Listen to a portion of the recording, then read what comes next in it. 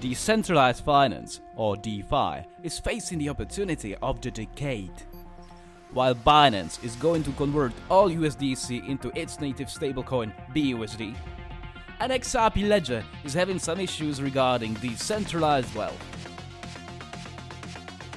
I'm Corey, and welcome to the third episode of Happen in Crypto, a podcast where we cover all important news and events that have been shaping the needle of the exciting field of cryptocurrencies.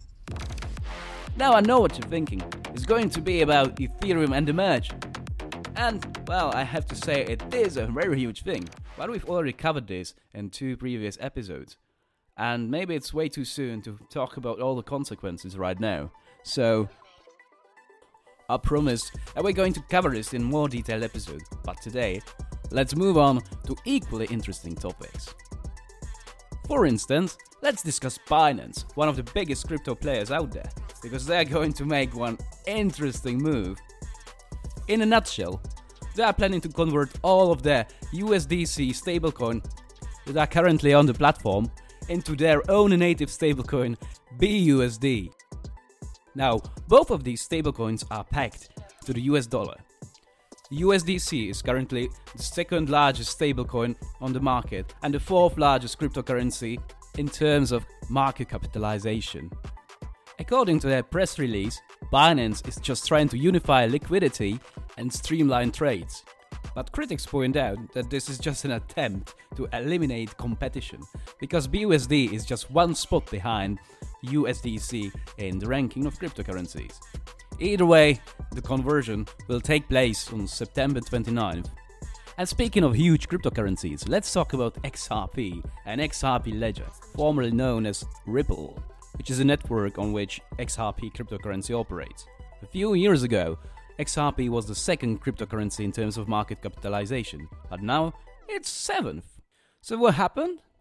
Well, the problem is in centralized wealth. Currently, 73% of XRP on the market is being held by 10 wallets.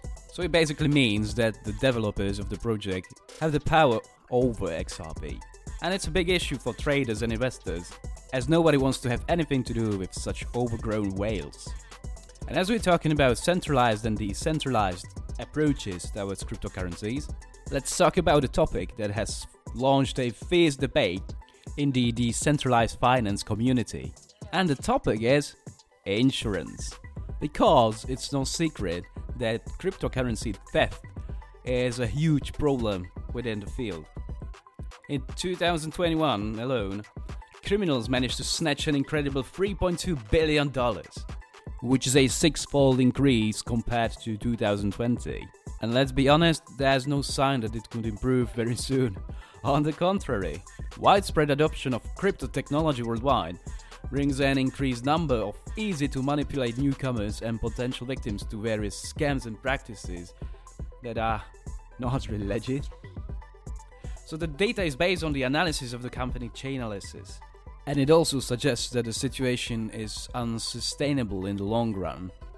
But this is just a place where insurance comes in handy.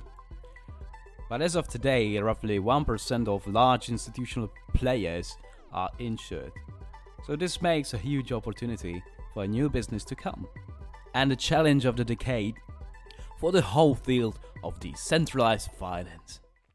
And now this is all for today's episode. Hope you liked what you heard. And if you have any comments, suggestions, or any ideas whatsoever, please feel free to reach out to us. We are on Twitter with the handle @ProBinex1, and we're also on Telegram. Just to remind you, the show is produced by ProBinex, an ecosystem of standalone crypto and fintech projects, which is building the bridge between traditional finance and the fascinating world of cryptocurrencies. I'm Corey, and talk to you next time in Happen in Crypto.